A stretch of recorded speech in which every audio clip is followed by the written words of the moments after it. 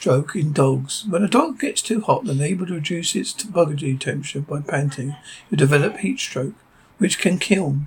Do you know what symptoms to look for?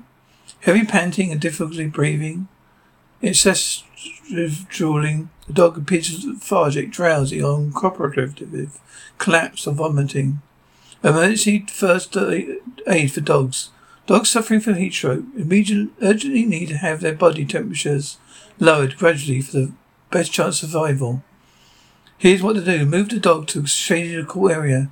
Immediately pour cool, not cold, to avoid hot water over the dog. Tap water 15 to 16 centigrade has been found to be most effective for cooling dogs with heating-related illness. In emergency, any water is better than nothing.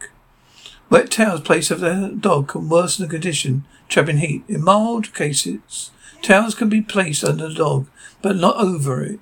And in true emergency, water immersion or pouring water with any movement. Emergency, water immersion or pouring water with air movement is ideal. Allow the dog to drink small amounts of cold water. Continue to pour cool water over the dog until his breathing starts to settle. Not too much that they start shivering. Dogs that have lost consciousness will stop panting despite still having a very high temperature. These dogs require urgent, aggressive cooling as priority. Throughout the treatment of heat stroke, try to avoid pouring water or near the dog's head, as this is a risk of them inhaling water.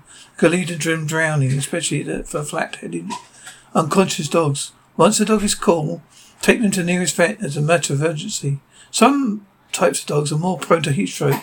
They are very old or young dogs with thick, heavy coats, or dogs with very short, flat faces like pugs and bulldog types. Dogs with certain diseases, or even some types of medication, also more at risk. Follow the links below to learn more about what to do with a dog in hot cars.